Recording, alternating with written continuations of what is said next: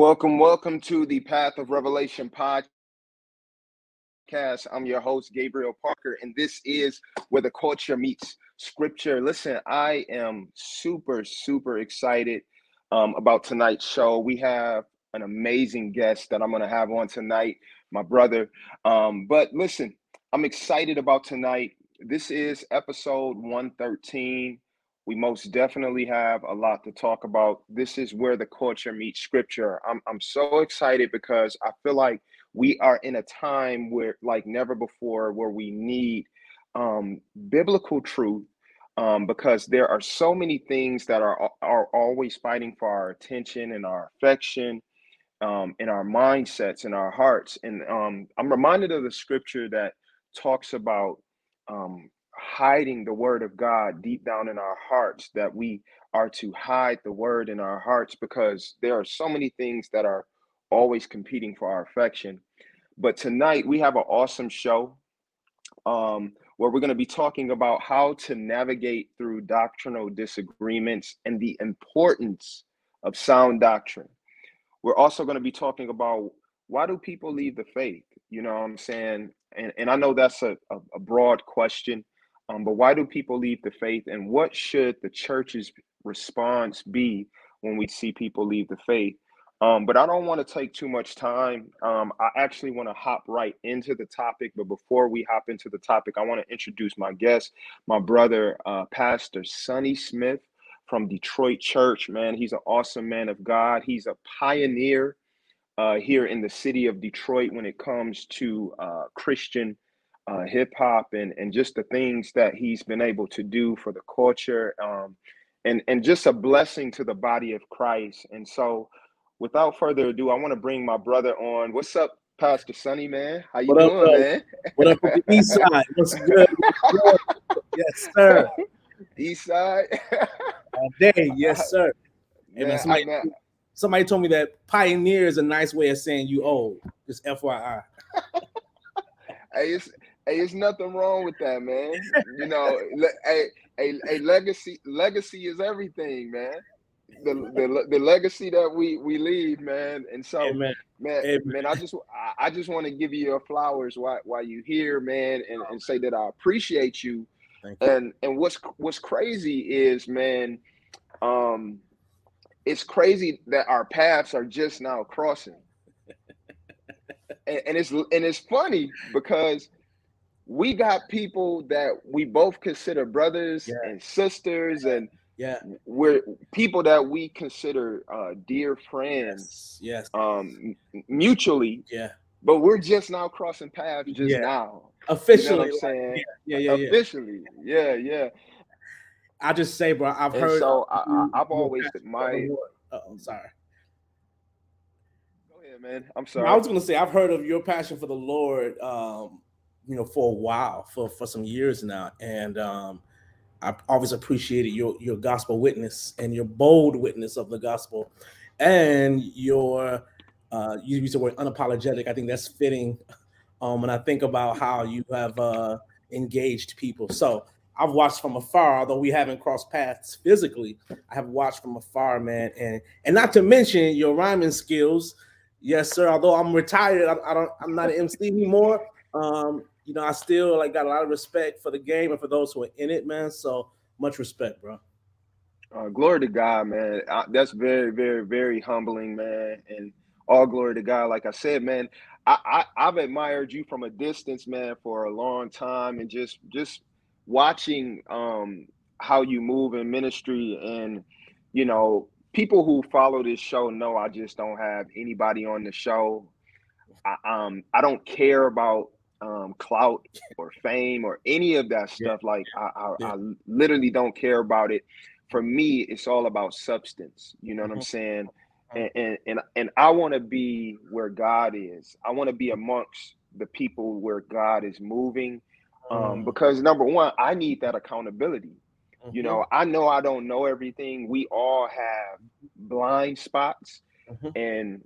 and I believe the way that God has set it up, He hasn't set it up for us to get everything that we need being on an island to ourselves. Yeah, yeah. Whether you I don't care what your title is in the church or how anointed you feel you are. We need each other. Man, come on. We need accountability. Yeah. And so I Good. want to have the conversation tonight, man, about how to navigate through doctrinal disagreements and the importance of sound doctrine. Now, when I reached out to you, when I first reached out to you, I saw a Facebook post that you made, and it was in response to the Mike Todd situation that went viral, right? It did.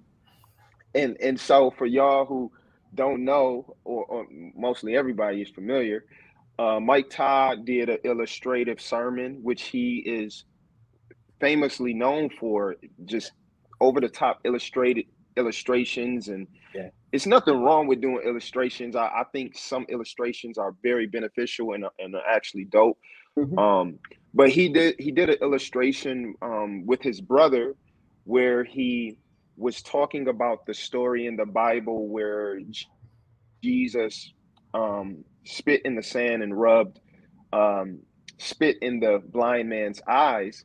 And so Mike Todd proceeded to like spit. He ain't spit a little bit, he spit a lot. Like he dug deep from his chest. He dug deep from his chest, and he spit in his hands, and he began to teach the story. And he put rubbed spit, not just in his brother's eyes, but all over his face, rubbed it in good. And so it caused a frenzy. It did.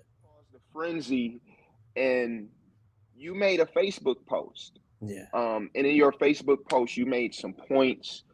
And you also quoted Brother David Richardson, who is a known apologist, and some of the things that he said concerning the situation. Yeah. But I want to get your thoughts on it. And first, I want to get your thoughts on your post.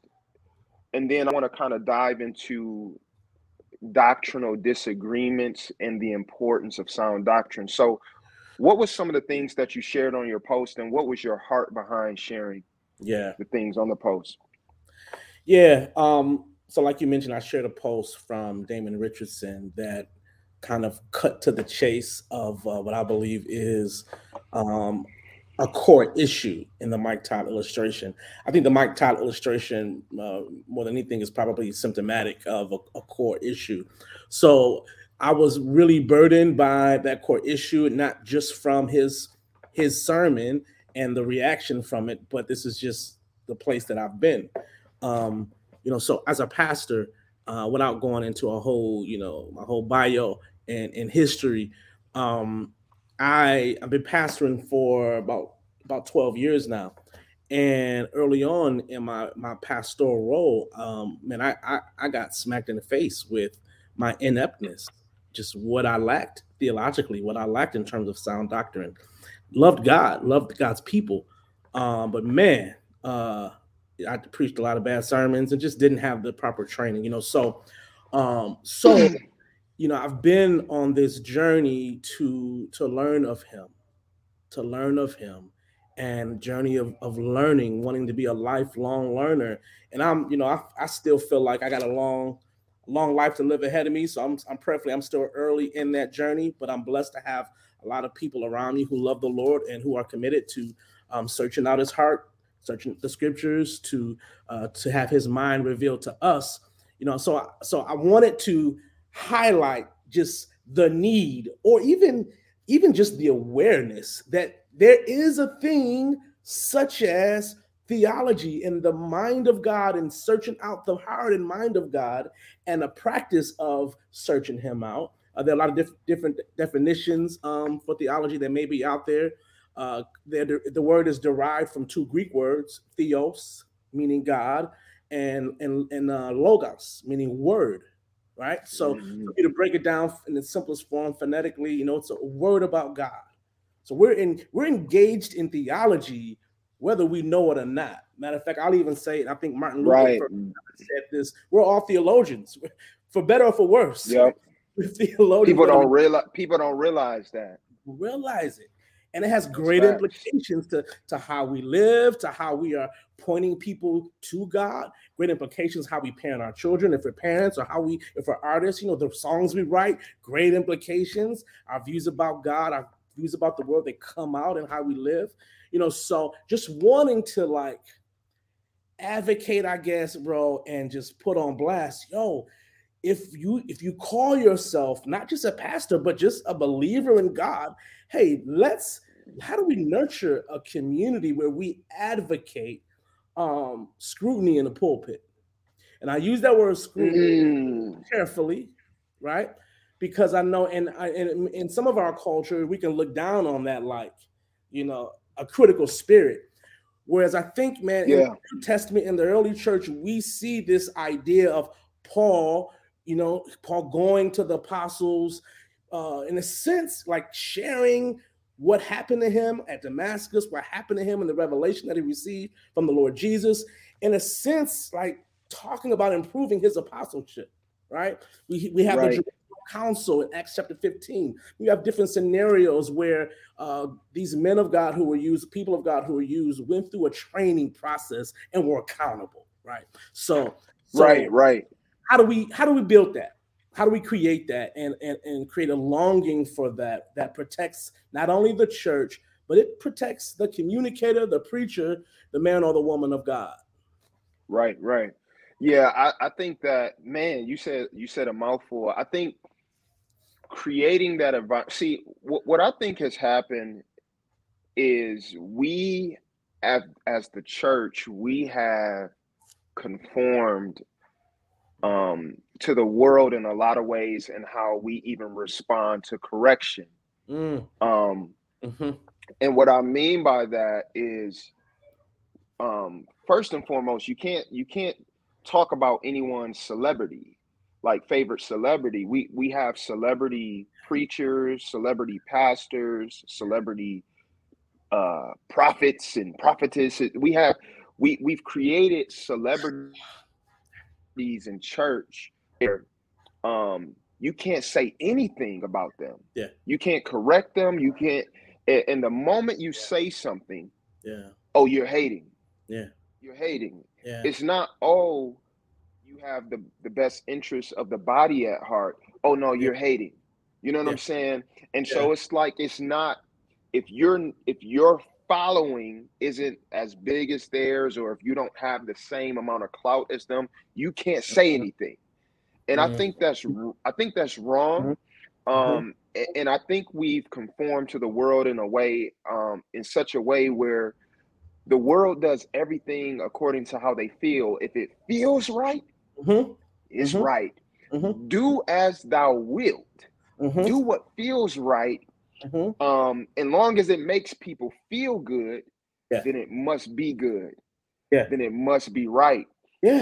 And so I think when we start getting in that type of water, when our feelings become the filter, then we begin to let other things in that may not be in line with God's word. But go ahead, I'm sorry. No, it's inevitable. We will do that. And the problem is, it doesn't always manifest as a 911 emergency, right? It often it's often exposed as like, hey, let's be careful of that. And we don't understand the damage, or how critical it is to a proper foundation.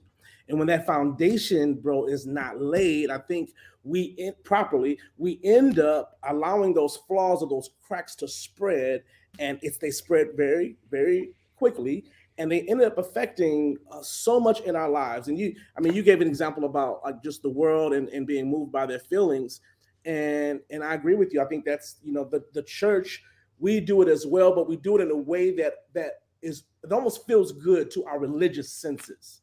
And one of the things that I find myself, having to challenge my own views, but also challenge the views of those who I'm walking with, is even like how we talk about love. Like, there's a popular book that came out some years ago, Love Wins. Like, we throw it around, and that word that nowadays in 2022, I hate to say it, but that phrase needs unpacking in the culture, because there's a lot that people may insinuate by using that word, right? So you may think one thing in mind, and the hearer may be thinking something totally different. But we elevate love, and I think that love never fails. Love should be elevated. But the question I like to ask some of the people I'm walking with is, what do you think is the most important characteristic that we have received in the church, or for the church? Some would say it's love, right? But how do you define love? Because the Bible say it again. I was gonna say, I believe it's 1 Corinthians 15, I believe, verse 33. I could be wrong with this, but I know it's in Corinthians where it talks about love delights in truth. One of the characteristics of love is it delights in truth. Love also rebukes. We don't want to talk about that aspect, but go ahead. No. I mean, you're saying it, bro. So I guess what I'm advocating for is a high view of Scripture, because it is Scripture that helps define love for us. How narrow or robust, our view or definition of love will affect how we receive it and how we give it to a world that we understand needs it, and we want to give it. We need it, and we want to be the ones that are best at giving that. But if we're not careful, we'll allow some other ideology to define it. So again, just advocating for a high view of Scripture, because it is the Scriptures that help define what love is for us. Ultimately, we know love is a person. Feel me? So right. This is something I think, again, when we don't have the accountability, when we don't have the level of honorable scrutiny in the pulpit, when we don't have a commitment to not just the knowledge, but the virtue, living it out, practicing it among God's people, I think we find ourselves, man, just tripping over, these cracks in the foundation. And honestly, man, it's grieving. I'm grieving. I've been grieving this for the last couple of weeks. There's a mutual brother that we know and love and respect very well. I've known for over 25 years, and he was a pillar in the gospel hip hop community. Is a pillar, and recently came out and renounced his faith.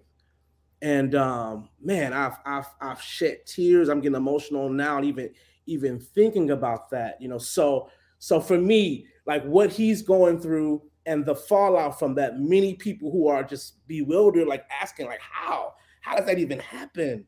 That's very closely tied to what we're talking about with this Mike Todd illustration, bro. And again, it just underscores the need for a healthy, functional church that is operating according to the way that the Lord Jesus designed it to operate, where it's not built on one charismatic man or woman or one individual with a lot of anointing of the man of God, and they're charismatic, they got it going on, and people are drawn to them. That's not the way God designed for this to operate. So you stepping on too many toes now, Pastor Sonny. We need a king. Help us, Lord. Yeah. We need someone that we can put on a pedestal. We need that. Yeah. God isn't enough. Yeah. God wants to be our king. Yeah. But we want a man. King. Yeah, bro. And I said something.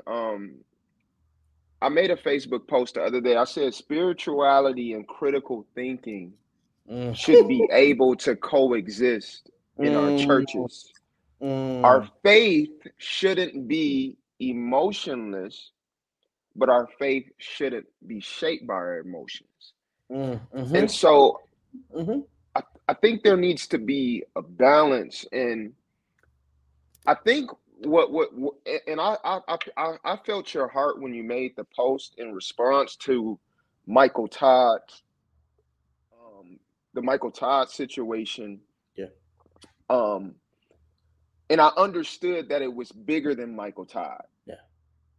See, a lot of times when you speak about figures that people have put on a pedestal, um, people want to make it about them and not the issue that exists in the church, Mm. because Mm-hmm.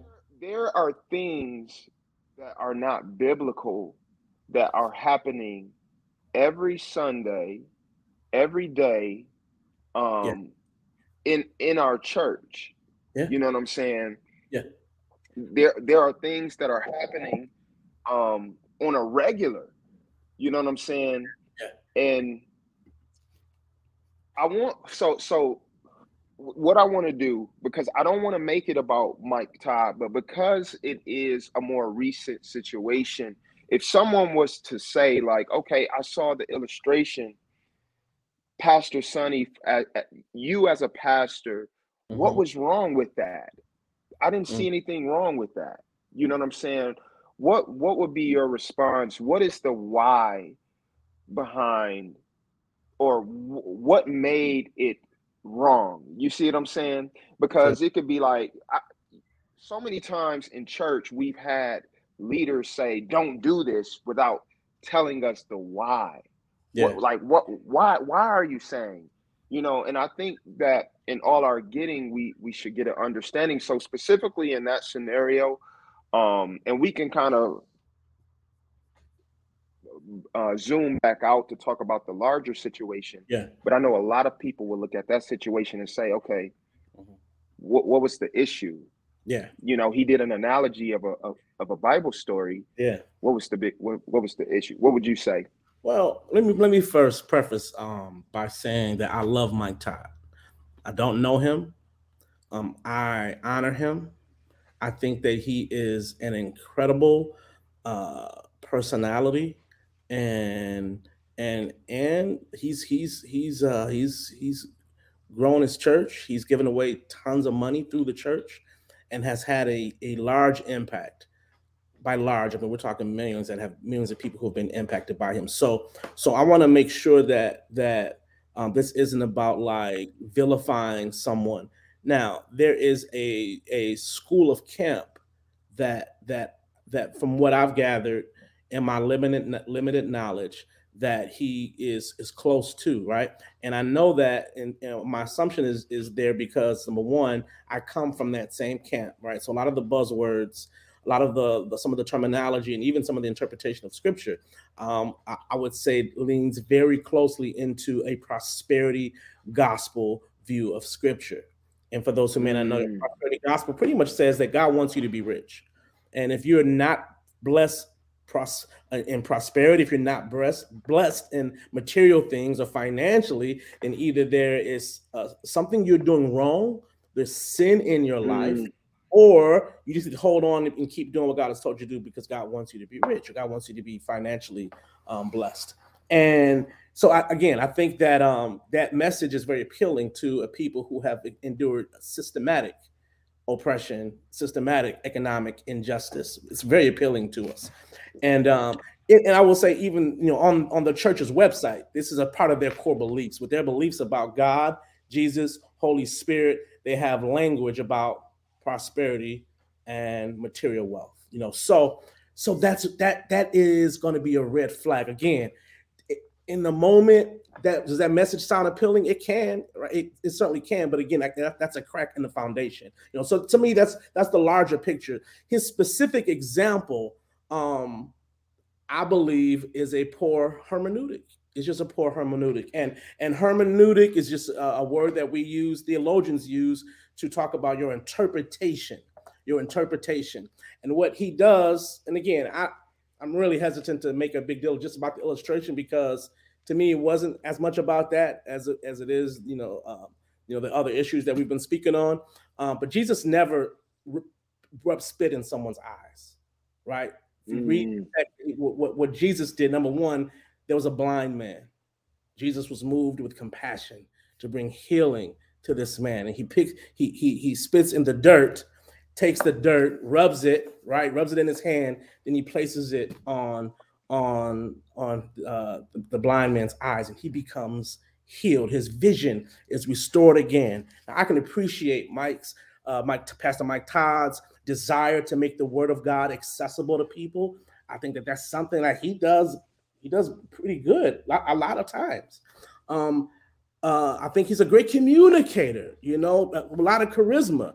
Again, but these small issues, these quote unquote small foxes, can spoil the vine, as the scriptures tell us. And I think that's just one area where if you're not careful as a communicator of the scriptures, if you're not tied to a proper hermeneutic, if you don't have a conviction, a theological conviction that as preachers and communicators of the scriptures, we simply want to say what it says, right? We don't want to take out from it and say something that God never intended it to say. And I've grown up and there are a lot of great things about where I come from, and how I grew up. So I don't want to, I'm not trying to vilify how I came up or even a certain person, because it's not even about a certain person. I just kind of felt like this thing in what people wanted to hear was something new. So don't just read the same scripture. I heard that. Give me something new. What is God saying? What is something fresh God is saying in the scripture? Right. And let me ask you this, Pastor Sonny. What actually happened in the story? Because I know one of the things that wasn't brought out in the actual story. Now we're talking about the actual story. Mm-hmm. Jesus actually took the blind man to the side. Right, that's right. He didn't bring him before the whole crowd. Right. In front of everybody. Right. Like the analogy would suppose. He actually did it off to the side, almost as if hey, I don't want to embarrass you, or you know what I'm saying? I'm not saying that's what the script, but he didn't do it. But what's some other things that actually happened in the story, like if you can recall? Yeah, so I believe there are a couple versions of this, and I didn't hear the whole Mike Todd message. Do you recall the message he was preaching from? Was it the Mark account? I'm not sure which account it was. Okay. That's a great question. I think it was Mark's account, which would have been Mark 8. And you're exactly right. Verse 23 says, and he took the blind man by the hand, and he led him out of the village. And when he had spit on his eyes and laid hands on him, he asked him, do you see anything? And he looked up and said, I see people, but they look like trees. Now, I'm not sure if this is the version again that he was preaching from. I could be wrong. I don't want to misquote him. I don't want to, again, man, this really isn't about, picking apart a preacher. And let me also just say this, this is something I subject myself to. I advocate for this as someone who wants to get it right and does not know most things, right? Still learning. So I don't want to have some people comment on my post like, man, are you jealous of him? Are you mad because your church is not popping like this? Like, no, it's so I think, bro, when we don't preach a pure gospel, Paul says in Galatians chapter 1, if anybody comes to you preaching another gospel, let them be accursed, right? That word there, another, means anything added to the gospel. So in other words, the gospel plus something else. He says, let them be accursed. Yeah. Again, he says it 2 times in a row, but added purpose to it. So my concern is when we use these savvy marketing techniques to draw people and we add things to the gospel, we have to keep adding it to the gospel to keep their attention. Yeah. And what we're doing is we are nurturing and fostering and raising up a biblically illiterate church who have no understanding or desire to even understand what pure sound doctrine even is, and That's the danger, I think. And when there's too much personality, in the pulpit, and I'm not against personality. I've been told I'm passionate as I communicate. I'm also a marketing guy. I'm a designer, so like I feel like, yeah, let's offer our marketing skills and techniques to the glory of God. We have the best brand ever in the gospel. Our marketing is absolutely telling. We have the best story of all time, but let's make sure that the story is about Him. He's the main character, right? We're pushing His brand and not our own in it.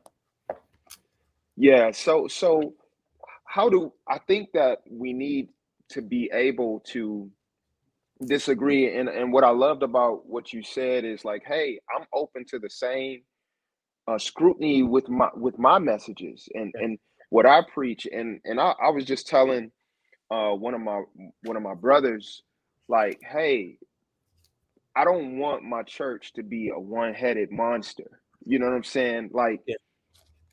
I have blind spots. I need accountability. Come on. You know what I'm saying? And we all can get this thing wrong. We can get some things wrong. We're not always going to say everything 100% right. It's not going to all, you know what I'm saying? Because we are flawed human beings, in need of the Lord's grace and in need of the guidance of the Holy Spirit. Yeah. And collectively, I just wish that people were more open to correction, because I truly believe there is a blessing in correction. You know what I'm saying? When done the right way and in the right spirit. And one of the things that I don't like, Pastor Sonny, is it's almost like when we talk about correction, it's almost like our generation, or our culture, I should say, automatically equates correction to trolling. Even when that's not what's being done. And that's one of the things that I don't like about social media. There's a lot that I do like about social media, but that's one of the things I don't like about social media, because I actually prefer to have these type of conversations in person, or face to face, where you can hear tone and make eye contact and really flesh out these topics, because it's necessary. And one of the things, the more I get into God's word, it's not just the more that I learn, but it's the more I see what I don't know. And whenever we get at a place where we feel like we don't need correction, or we feel like we know everything, that's a dangerous place to be. Yeah. So this is what I did, bro. After I made the post, I knew that there are people in my church who had seen the post, and because I know them and love them, I know that there are potentially many different opinions and views about what I posted, about Damon Richardson's post that I shared, and about the Mike Todd situation. So I felt compelled to call a meeting with all of my leaders over Zoom, a virtual meeting, and just say, hey, y'all, matter of fact, let's not even call it a meeting. Let's call it a conversation. But I want to bear my heart with you all. And I want you to know why I posted it, why I responded the way that I did, and really why I lead the way that I do. This is what you're seeing is informed by my convictions about how I should be leading. You know what I mean? It's deeper than just a Facebook post that people are commenting on. And so I really have a conviction, bro, about a shared leadership. I mentioned that I was a pastor, and I started pastoring in 2009, and I was installed as pastor of the church my dad had first started back in 1981. And huge responsibility, huge honor. And my mom had served faithfully in the community for years and years. And man, 4 or 5 years into it, I felt like, you know what, man, there's something I sensed God tugging and pulling me in a different direction. I wasn't quite sure, how to articulate that. And one of the things that I began to long for was a biblical model of leadership, a New Testament eldership, because we didn't have that. And it was a few other things. So see that even, and I don't want to just rush through that part because I want to keep you on everything that you're about to say. But even when you say a New Testament model of leadership, sometimes people assume that what we're seeing in a lot of churches today is that. But when you say a New Testament model of leadership, what do we actually see in the scriptures when it comes to leadership in the local church? Yeah. So that's a fun conversation. We could spend the rest of our time just talking about that. So I think I want to highlight local church leadership, right? Local church leadership. I also want to just acknowledge there are things. So here are three questions, man, that I felt like the Lord really presented me with to help kind of guide us when we begin to plant the church I pastor now, Detroit Church. The first question was, what must the church be? Okay, so to answer your question, what must the church be? These are the non-negotiables, right? We don't get to tweak this here. What must it be? And we don't get that by watching YouTube. We don't get that from going to seminary, right? We get that from God's word. What has He said about His church? How should it be? How should it operate? What's our purpose? What are the essentials? Two, what can the church be? And this was specific to the church you're calling me to plant, Detroit Church. What can it be, right? So we have our essentials and what must it be. But what can it be, I think, speaks a little bit to maybe my unique calling, my unique gifting, how I'm wired.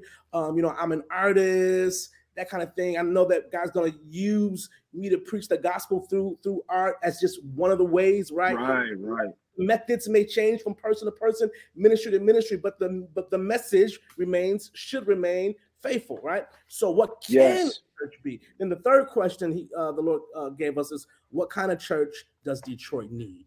What kind of church does Detroit need? So this speaks to our missiology, right? So we have a God who left the glories of heaven, catching worship 24/7, right? As if there's time in heaven, but you get the analogy. 24/7, the angelic host bowing before Him, left that, came to earth, right? And didn't go to Rome, didn't go to where it was popping, right? He went to Bethlehem, grew up in Nazareth, where the best rabbis didn't hang out in Nazareth. The best rabbis were in Jerusalem. Here, God, the God of human creation is here, and we see Him coming among us, with us, like us, for us. John 1:14, the Message Bible says, the Word became flesh and He moved in the neighborhood. But this missiology of how He came and gave Himself. Philippians 2, the kenosis of Christ. He emptied Himself, right? We have all of these examples of what our God has done. And when we think about what kind of church does Detroit need, I think these are some things that we want to draw from what God has done through Jesus and coming among the people. So again, I think that as we consider these questions and we begin to think about a New Testament church, a New Testament local church, according to the scriptures, are led by elders and deacons. Elders and deacons. Now, we won't get into a whole Greek breakdown right now. I know that that in our culture, church culture specifically, the subculture amongst some of our people, there are a lot of bishops and apostles, right? That's a whole nother conversation that maybe for next time. Maybe for next time, but from what I see, man, in the New Testament, bro, elders and bishops are very closely aligned in the Greek. The bishops just have a little bit more territory, oversight of a little bit more in terms of the churches that they were serving, and elders were specifically for a local church assignment. But that's how the church is governed. That's how the church is ran. And it's not just, again, one strong, gifted, anointed personality, but it's a group of elders. And in our context, we just don't see a lot of that. So again, the Lord used that, man, just my longing for that, among a few other things, to tell my dad that I feel like we need to shut this down. This ain't it. Bro, this is the church. This is the church he started at the time. It was 30 years ago, and I'm Hey, like, yo, that's tough, man. yo, I Hey, was that's tough. tripping. Hey, And that's tough, man. bro, wifey and I, we went on a 21-day fast and began to seek the Lord. Okay, God, is this you? What is happening? What are you saying? And because not only was it the history of the church that there was a lot of sentimental value. I grew up in this church. So many lifelong friends were made in this church. The people that I was pastoring at that time, I loved them. And but I knew that I was not ready. I knew that I was not ready, bro, for several reasons, not just doctrine, character as well. So again, we went on this fast, and I asked my dad, to get together, and I just shared what was on my heart. And man, I'm so blessed. He said, "Son, I'm relieved." He said, "Son, like, amen. God's been speaking the same thing to me. I didn't want to let you down." I'm like, "Oh, wow."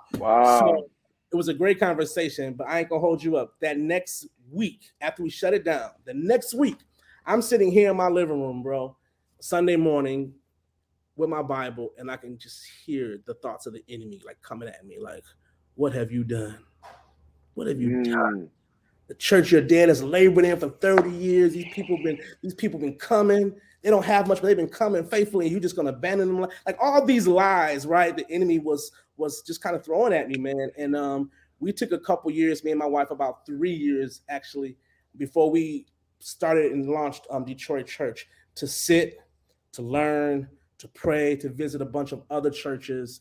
And that kind of really started the journey for me that I'm on now, and just understanding what sound doctrine is, understanding how God desires for his church to be governed. No, thanks. That's phenomenal. What I like about your story is you sat down, because that takes maturity too, to say, "Hey, I'm not ready." Yeah. Because the microphone can be a drug. Bro. People don't want to put this down. Yeah. And we see a lot of people who are maturing their following, Yeah.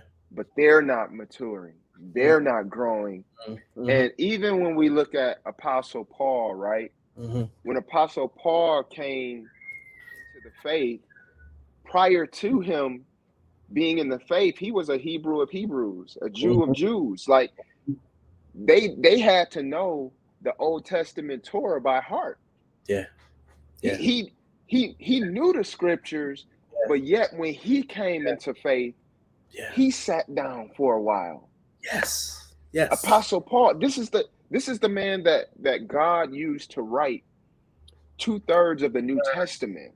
Yes. And he sits down. Yes. Because I think that we have to have a higher reverence for God's word. Yeah.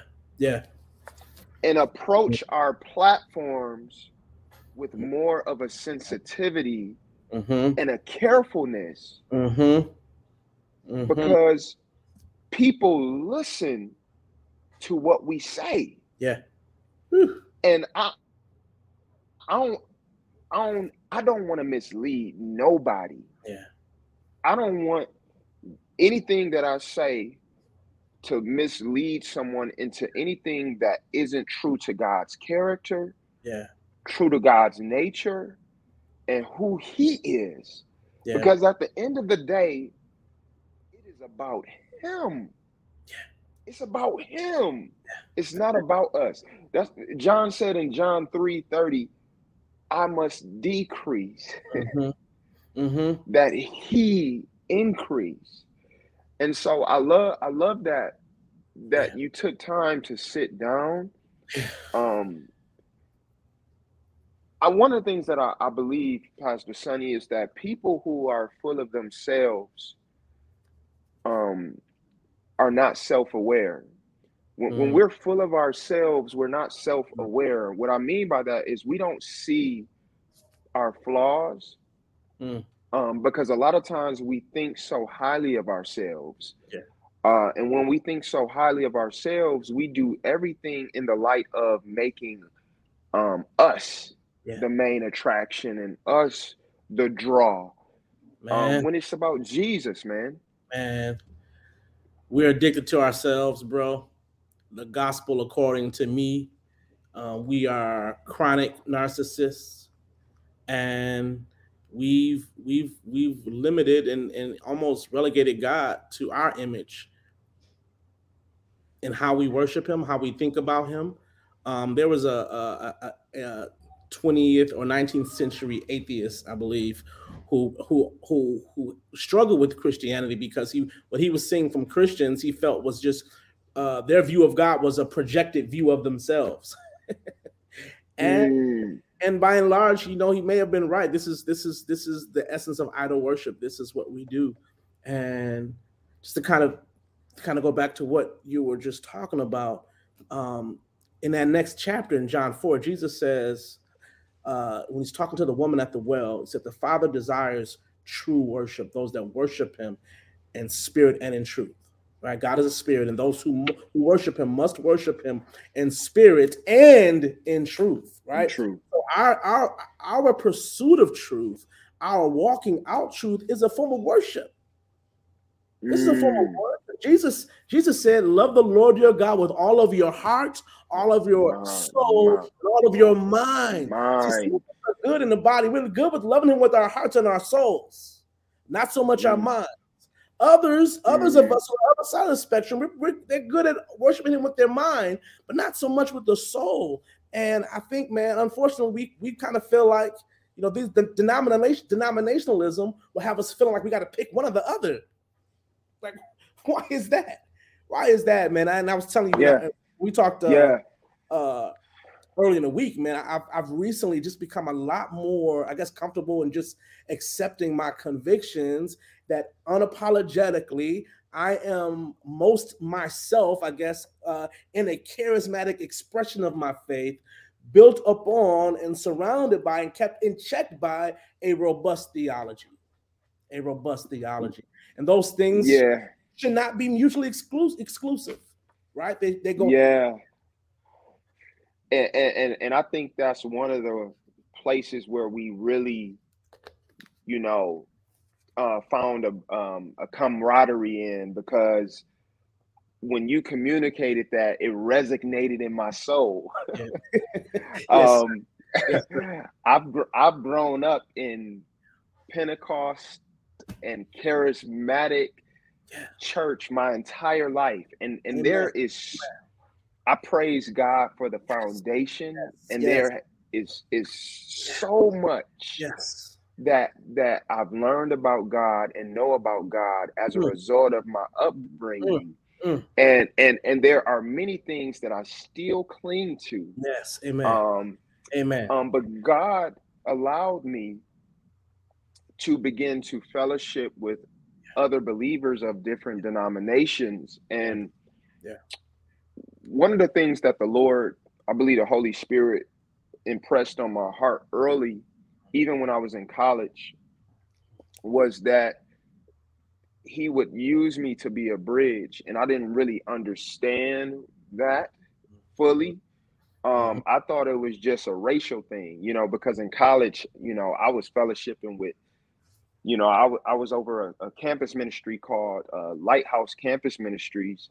And one of the things that I would do is bring together, or attempt to bring together, all the campus ministries just to pray and Mm. fellowship. Where you at? White, black, Oakland University. Okay. And so, I would try to do that, Yeah. and that's how I interpreted it, what I felt like God had laid on my heart, Yeah. and that was part of it. But later, the years later, I began to be exposed to different denominational beliefs, Yeah. from Protestants to Reformed theology, Calvinists, and different things. Mhm. And I wrestled with a lot of things that I was taught Yeah. in my home church and in my upbringing. Yeah. And one of the things that I found out, um, really fast, as I began to just seek God, is that we need each other. Mm-hmm. We truly need each other.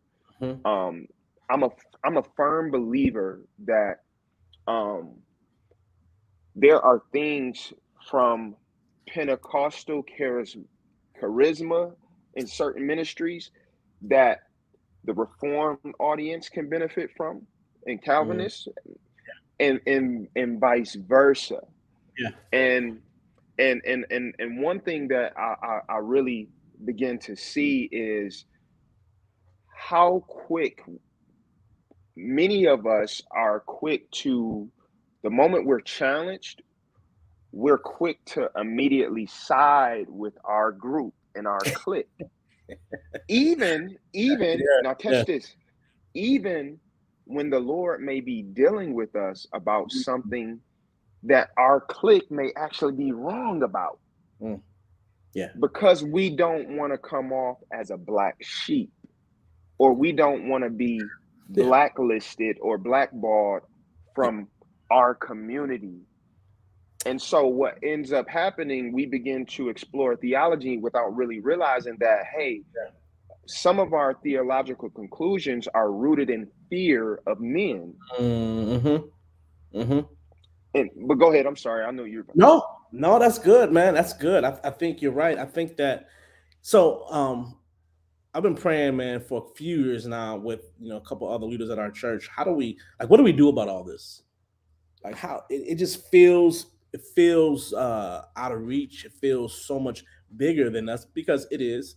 I feel like so the Lord is stretching our faith a bit to trust him and to just to kind of get his heart regarding God. How can we begin to turn this tide here? And we're not talking about like some like intellectual arrogance or elitism, right? We're just talking about creating a culture where people can learn of him, where his thoughts and his ways, his truth are accessible, and that it's not just accessible in an academic level. Now, I will say there are some of us who God has called to go the academic route. Man, when you started talking about your history and upbringing in Pentecostalism, I got emotional just thinking about my grandmother, bro, and my great grandmother, who were like faithful Church of God in Christ members, missionaries to the Church of God in Christ, and I was dedicated in Church of God in Christ. So I'm so grateful for that upbringing, but I'm also grateful for some of the things the Lord has allowed me to experience. Some of it through my dad and his journey, just as me as a young man, kind of being with him, but also being exposed to things in my journey as well. And one of the things that we've really tried to be big on at Detroit Church, the church where I pastor, I tried to lead out of this, again, a model of shared leadership where the pastor is not untouchable, right? Where, matter of fact, I don't even preach every week. Not only just to give myself, margin, but God has sent people who hear him, can communicate him, phenomenal preachers that can preach circles around me. One of them actually just commented. I think he just commented. Shout out to my boy Dave Sumlin. So we've tried to build this culture where, if I'm there, honestly, sometimes if I'm not there for whatever reason, it's rare that I'm not there, but they don't even miss me. They don't even miss me, and that's the kind of like healthy environment that we're really trying to build. And what God has done, bro, like I didn't have the word for it. I felt like what I was seeing as I began to think about my journey and the different things the Lord had caused me to be exposed to, from traditional Pentecostalism and Church and God in Christ to the Word of Faith movement to more of like an apostolic prophetic emphasis and high in worship and Tabernacle of David. And then in 1995, when I met the ambassador and got exposed to cross movement, got exposed to a whole new world of theological truth and reformed thought. And went to Moody, started at Moody in 2013, pursuing my MDiv, and still on that journey of learning. And what God has done in our church, not necessarily intentionally on my end, but we're interdenominational. And I don't even know. Now explain that. I don't even know if that even exists anywhere, bro. But I love it though, because this is who we are. So I will acknowledge. Well, first, let me say what it is. Those who have come up in or even still embrace a certain denomination. Now, there are some of our denominations who walk around like we are the denomination, and like this is where God is, and all y'all other denominations, or like we have the patent on truth. we got it, blueprint, trademark. You know, Project Church used to say like you got to be born in. You got to be born into this, bro. So yeah, a mess. So we have people who come up in that, and what I've noticed, bro, we begin to draw people who were not necessarily unchurched, but what I would say were mischurched. And as a result of their being mischurched, many of them had dechurched. So they would disconnect from church altogether. They would say, I still love God, but I'm good on church, right?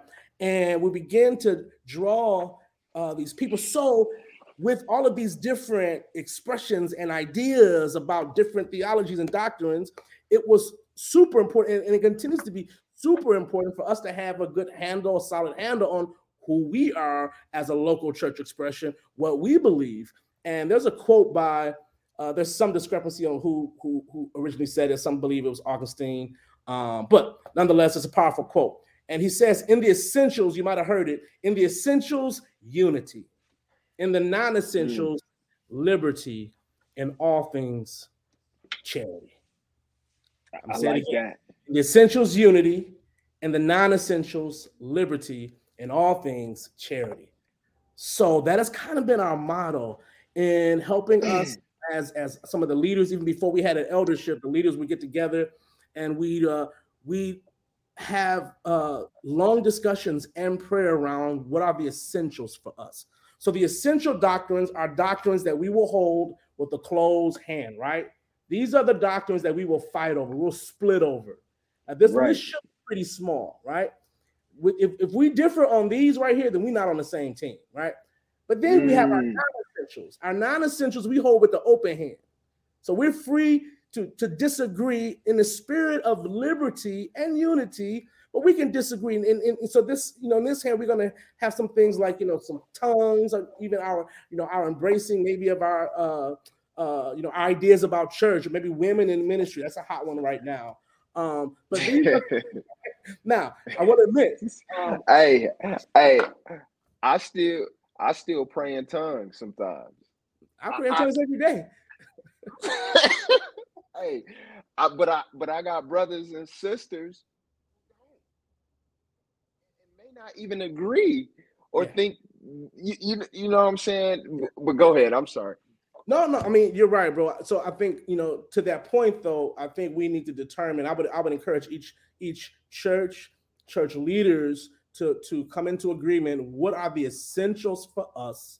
What are reasons for us to split, go our separate ways? And what are the non-essentials for us? What can we grow together? Where are the opportunities to walk in humility and patience with one another as we continue to seek the Lord together? One of the beautiful things we see in the early church that we say a lot at our church, it seemed right to the Holy Spirit and to us.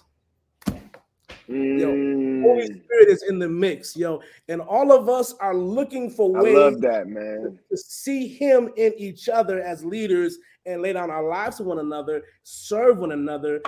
Not the set man of God, right? It's not about our egos or building some empire, and that is what we are attempting to do. Now, again, I don't want to paint this picture like it's not messy or it's not difficult, because it often is messy, especially even beyond theology, when you throw in the multicultural aspect to it.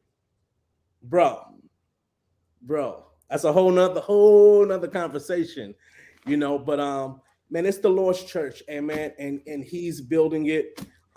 He's got the hammer, He's got the nail, He's doing all the work. He just allows us to hang along for the ride. I love the interdenominational. I've never heard it like that. Because no church is really non-denominational. Right. Just for the record, just so y'all know, if a church says it's non-denominational, it usually falls under a denomination in its theological beliefs and Yeah. and philosophies. But Yeah. when you say interdenominational, I get it, man, because I believe that we should be able to fellowship even in the midst of disagreements, Yeah. as the scriptures say, forbear one another Yeah. in love. Yeah. Yeah. There Oh, are there yes. love Yes. love is the key, y'all. Yeah. Love is the key. See, love is what makes you stay and not walk away when there's a disagreement. Mm-hmm. Mm-hmm. I'm not going to walk away from you because I know I need you and I love you. Yeah. Even though we may not agree on a particular topic or issue, Yeah. I love you. I love you. Yeah. And so a part of forbearing each other in love Mm. is, hey, we're going to make this work. Yeah. We Yeah. we going to make this thing work. Yeah. We're not gonna treat each other like gang members. You're in the Yeah. Kojic gang or you're in the Reform gang. Yeah. No, we're all gonna worship together in heaven. Yeah. Let thy Yeah. will be done in earth as it is in heaven. Yeah. And so in our pursuit of Christ, we are to pursue unity Mm. because you know, Mm. and one of the things that I've learned, Pastor Sonny, because I've been challenged in different theological beliefs and Yeah. things that I grew up believing. Yeah. And Same. one of the things that I've learned from just my experience, I may not have there's things that I don't no longer believe. Yeah. That I once believed, that once I saw in the scripture and I believed that isn't biblical, Mm-hmm. but I didn't believe these things right away. Yeah. Yeah. Or it may be something that I shared with another brother that he didn't believe right away, but through time and love and doing life with each other Mm-hmm. and seeing the fruit Mm-hmm. in that Mm-hmm. person's life or vice versa, you know what? I see the spirit in that. I see in scripture, I see it. Yeah. You know what I'm saying? Because you can read something 10,000 times and not see it or Yeah. not have an understanding of it. Yeah. And so I Guess what think a else? benefit You to could see something and think and have a conviction that it's right and still be wrong. and it still be Like, bro, like we talk about a church that's 2,000 plus years old, right? I mean, some of the best, brightest minds throughout the years and centuries. What makes us think that we gonna get it right just after a couple conversations because I went to seminary, or because Lord woke me up in a vision, and this, and I know I'm right, when the church has been grappling with some of these issues for centuries. And I think what we've done, man, we sometimes we can be so Western in our approach to thinking, our approach to knowledge and ideas, that we want to explain away the mysteries and the wonders of God. And some of this stuff is just Deuteronomy 29, the secret things belong to the Lord. What can we say to these things? We bow and worship. We don't know. We don't know. Right. We don't know everything. We got to be okay with saying we don't know. Sometimes you got to be okay with saying, you know what, I don't know. Amen. And I think that sometimes we have a desire to know everything, and really a lot of times it's pride. It's pride. You know what I'm saying? Mm-hmm. And I've learned, actually there was something after you and I talked on the phone, and I was sharing with my fellowship when we met the other day. I told him, I was like, after I spoke with you, there was something that I had been asking God for an answer for like 3 years, and I didn't hear anything. Like I didn't have clarity. But after I got off the phone with you, I feel like the Holy Spirit just illuminated the scriptures, a scripture that I've read thousands of times, I feel like. And I'm like, I see it. Like, yeah. Now I can move forward with clarity, but I believe that sometimes God doesn't reveal some things to us because He doesn't want us to know everything. He Yeah. wants to keep us in a place of humility, Yeah. because in certain instances we can become puffed up in knowledge. You know what I'm Bro. saying? And so We're prone to it. We're prone to it. we're Again, prone to it, man. that's why we need the community. We Bro, need I'm the praying community. that God would awaken us to a fresh, off the meter, robust idea about who he's called us to be together. I'm not talking about my purpose. I'm talking about our purpose. See, scripture says that we have the mind of Yes. Christ. We have the mind of Christ, right? Plural pronoun. Ephesians Yeah. tells us to keep the unity. Keep it. The unity has already been created and established in the Godhead, right? We're called to keep it. Right? So there's something that we're a part of. I don't know how long you want to go, but I know that So I want to I want to transition because we could keep going, but I wanted to ask this. Go ahead. Go ahead. no, go ahead. I'm gonna tie it together. I think I know where you're going. I'll tie it together. So I wanted to transition this to, I think that especially with the pandemic and everything, and just what has been happening the last few years with the high political tension, the high racial tension in our country, Yeah. along with COVID and the pandemic and all of this stuff. Yep. It seems like every other week, if not every week, somebody's coming out saying that they left Christianity. Yeah. No longer identifying themselves, not just leaving church. We're not talking about leaving a church now. Leaving the faith, no longer professing Jesus as Lord and Savior of their life. It seems like it's starting to happen more and more often. And I know the most recent notable situation was with the brother Fanatic of Cross Movement, and he more has a name in the church and the Christian hip hop community, but there's people that don't have a name who have also walked away from the faith. Why do you think we're seeing people? Why do people leave the faith, Pastor Sonny? And I know that's a broad question.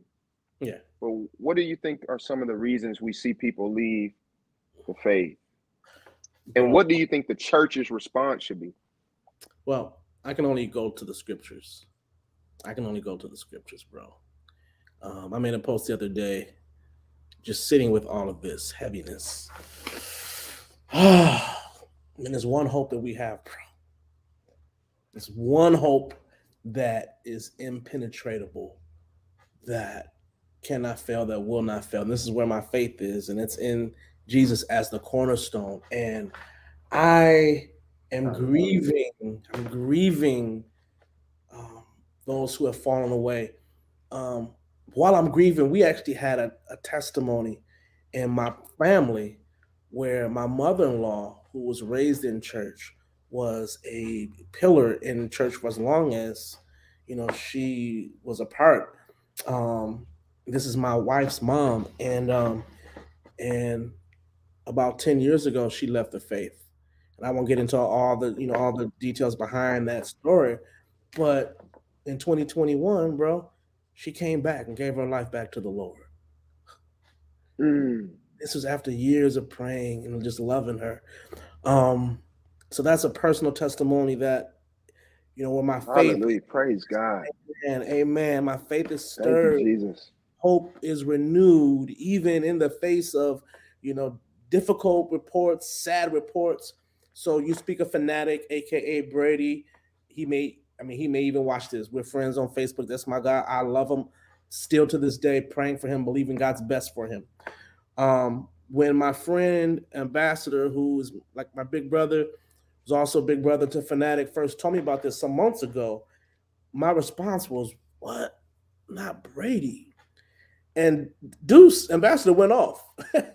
He was just like, "Not Brady." He was like, "Man, everybody's saying not Brady. Like, why not? Like, this could be any of us. Like, this could be who do we are. This could be any of us." It's treacherous. The times that we're living in are designed to lull us away.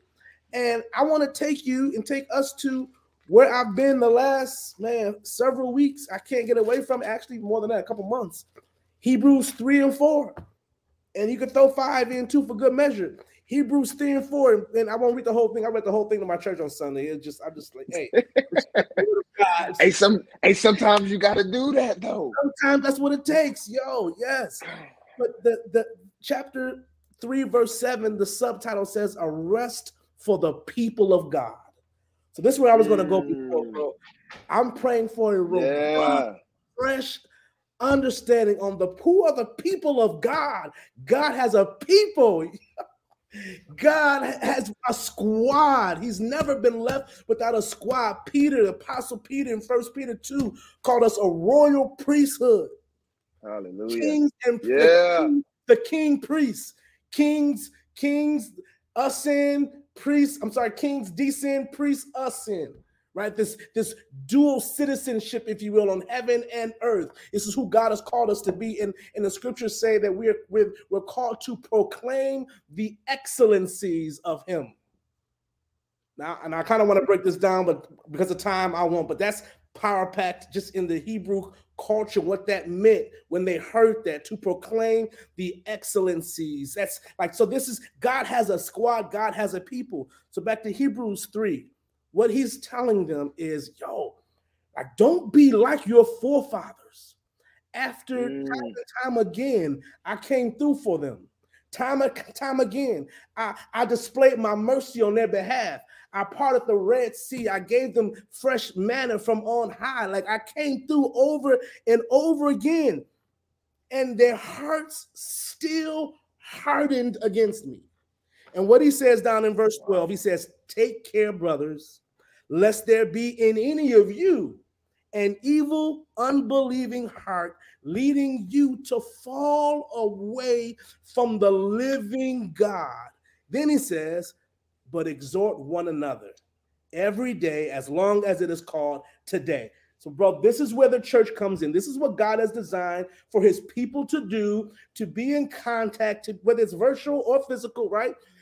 Exhort one another every day. Day after day, build one another up, strengthen one another, iron sharpening iron, lest we allow in any of us an evil heart of unbelief to draw us away from the living God. And this is what has happened because we live in such an individual society. People say, I can go to God, I can watch Pastor so on YouTube. I don't have to go to so's church. I'm good.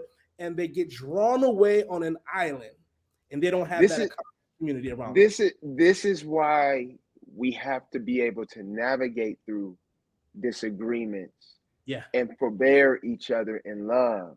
Yeah. This is why we need each other. Yeah, bro. Yeah, man. We need each other, man. Like no, we're actually incomplete. This is how God designed it, bro.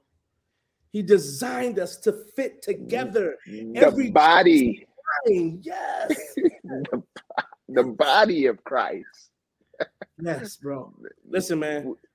We don't need an official denominational alliance for us to walk in. Matter of fact, there's something I think even sweeter than that. When there's sweet fellowship, I'm walking with my brother and my sister, not because it's in our creed or in our bylaws that I got to do this. No, there's this community of fellowship and pouring into one another, like we see in the Godhead. That's willingly we laying our lives down for one another. I think that God is doing something, man, with new pastors, churches in our city. We are starting to see, and I believe we are going to see a lot more churches fellowshipping together. And it's not about, yo, Doc, how many you running? You preach for me, I come preach for you. I ain't talking about that. Yeah. Bro. Yeah, we over that. Dead. Hey, so God is doing something, bro, with us, and I'm encouraged, bro. I thank God for you, and bro, I know it's about to be crazy for you. And is it Path of Revelation? Is that the name of the church? Yeah, Path of Revelation Church. Amen. Yeah. Amen. Yes, sir. Yes, sir. I think, man, how we love each other and how we work together in the midst of people leaving the faith, man. I think we do what the Bible says. Mm. We stand firm. You know, we love God with all of our heart, Amen. our soul and our mind, Yeah. and we love our neighbor, and we love our neighbor Yeah. as ourselves. You know what I'm saying? Mhm. We don't have to reinvent the wheel. Yeah. And I think that so many times people get caught chasing after a sign or something. I think that the Yeah. benefit that has came out of these hard times Mm. is what was really deep down on the inside of us has Mhm. come up, Yeah. Amen. the good, the bad, and the ugly. And I really believe that we need to see what's in us so we can actually repent and address what's in us. And so Yeah. That's um good, bro. I want everybody to be encouraged tonight, Amen.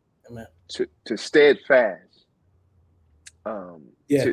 to behold the excellency of Yeah. God, and Yeah. know that He is faithful. The Lord is still saving. Yeah. Um, Yeah. I really think, you know, a lot of times when it comes to why people leave the faith, people are quick to point out church hurt and what the church has done wrong, and I understand that there are unloving people who name the name of Christ who could be hypocritical, Yeah. condemning and unloving. But Yeah. I want to submit something to everyone tonight. Before we ever encountered a church, before we ever encountered a hypocrite or a judgmental church person, Mhm. we were shaping in iniquity. Come on.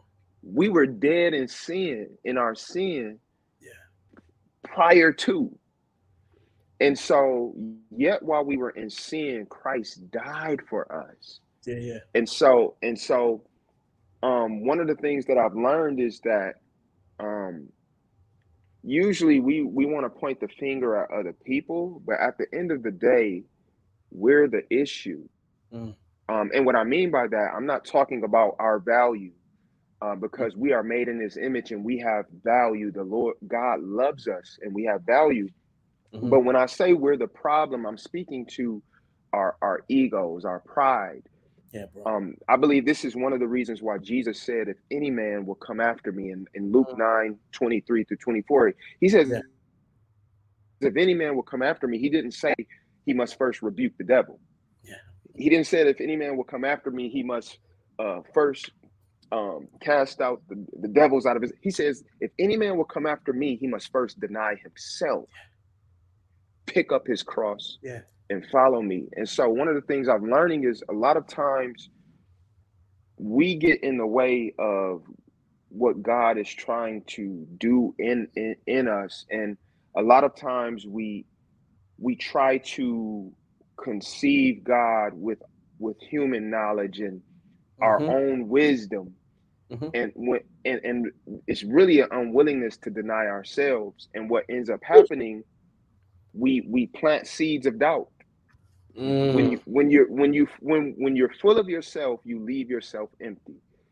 I truly Mhm. believe that God desires to fill us, but we have to deny ourselves. And I know that's not a popular um message today. Yeah. It's not a popular message in our churches, Yeah. um because we want to talk about your destiny, and that kind of goes to the prosperity aspect. We make everything about prosperity and what Yeah. God is going to do for us. He's going to give you a new car and new and all of this stuff, and at the end of the day, God is like, man, I want to show you my glory, but you got to die first.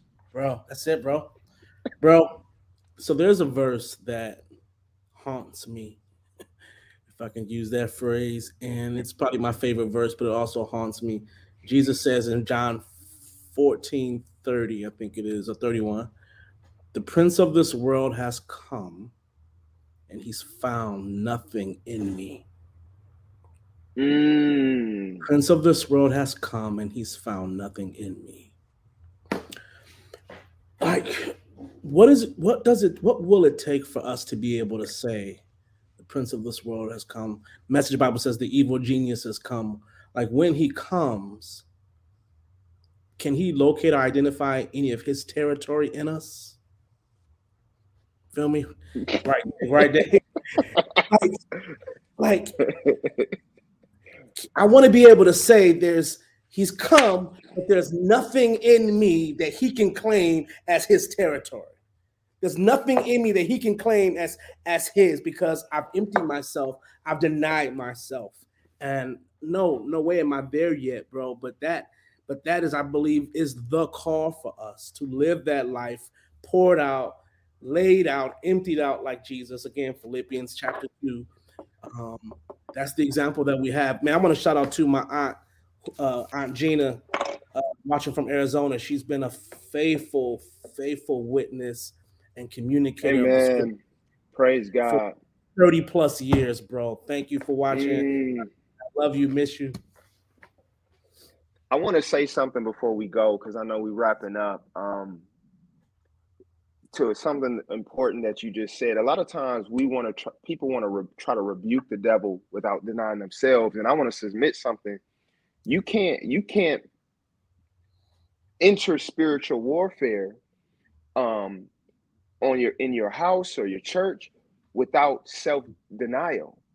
You know, we want to try to rebuke the devil without denying ourselves. The scriptures say, submit yourselves to God, resist the devil, and he will flee. Yeah. It starts with submit yourselves to God. Yes, sir. Then resist the devil and he will flee. Yeah. And so I just want everybody to be encouraged, man, tonight. I want to thank you, Pastor Sonny, for coming on and just taking time to just chop it up with us. I know we've been talking for a long time, but I really believe this was needed. Amen. And hopefully we could do this again, man, and continue this, man, because I just love you, man. I love your spirit, and I love what God is doing. Thank you, with Detroit Church, man. And I pray that how can people give to the ministry in Detroit Church, man, and how can they follow you guys on social media? So you can, all that is set up on our website, DetroitChurch.com. You can give through that. Social media is at Detroit Church, everywhere. YouTube, Facebook, Instagram, Twitter. But man, in this next phase the Lord has for me, bro, I believe that it is in helping to support other churches like yours, other newer church planners and pastors, and just leveraging just God's goodness and being as generous as as we can be to kind of help support and sustain other churches. God has been so good, bro. It's not even fair, like the kind of things that the Lord has done, the doors that God has opened. It's not my marketing savvy, my wisdom, my connections, none of that, bro. What God has done, like if I was to explain to you all that God has done, like people have asked me, like, can you teach a class on how to do this?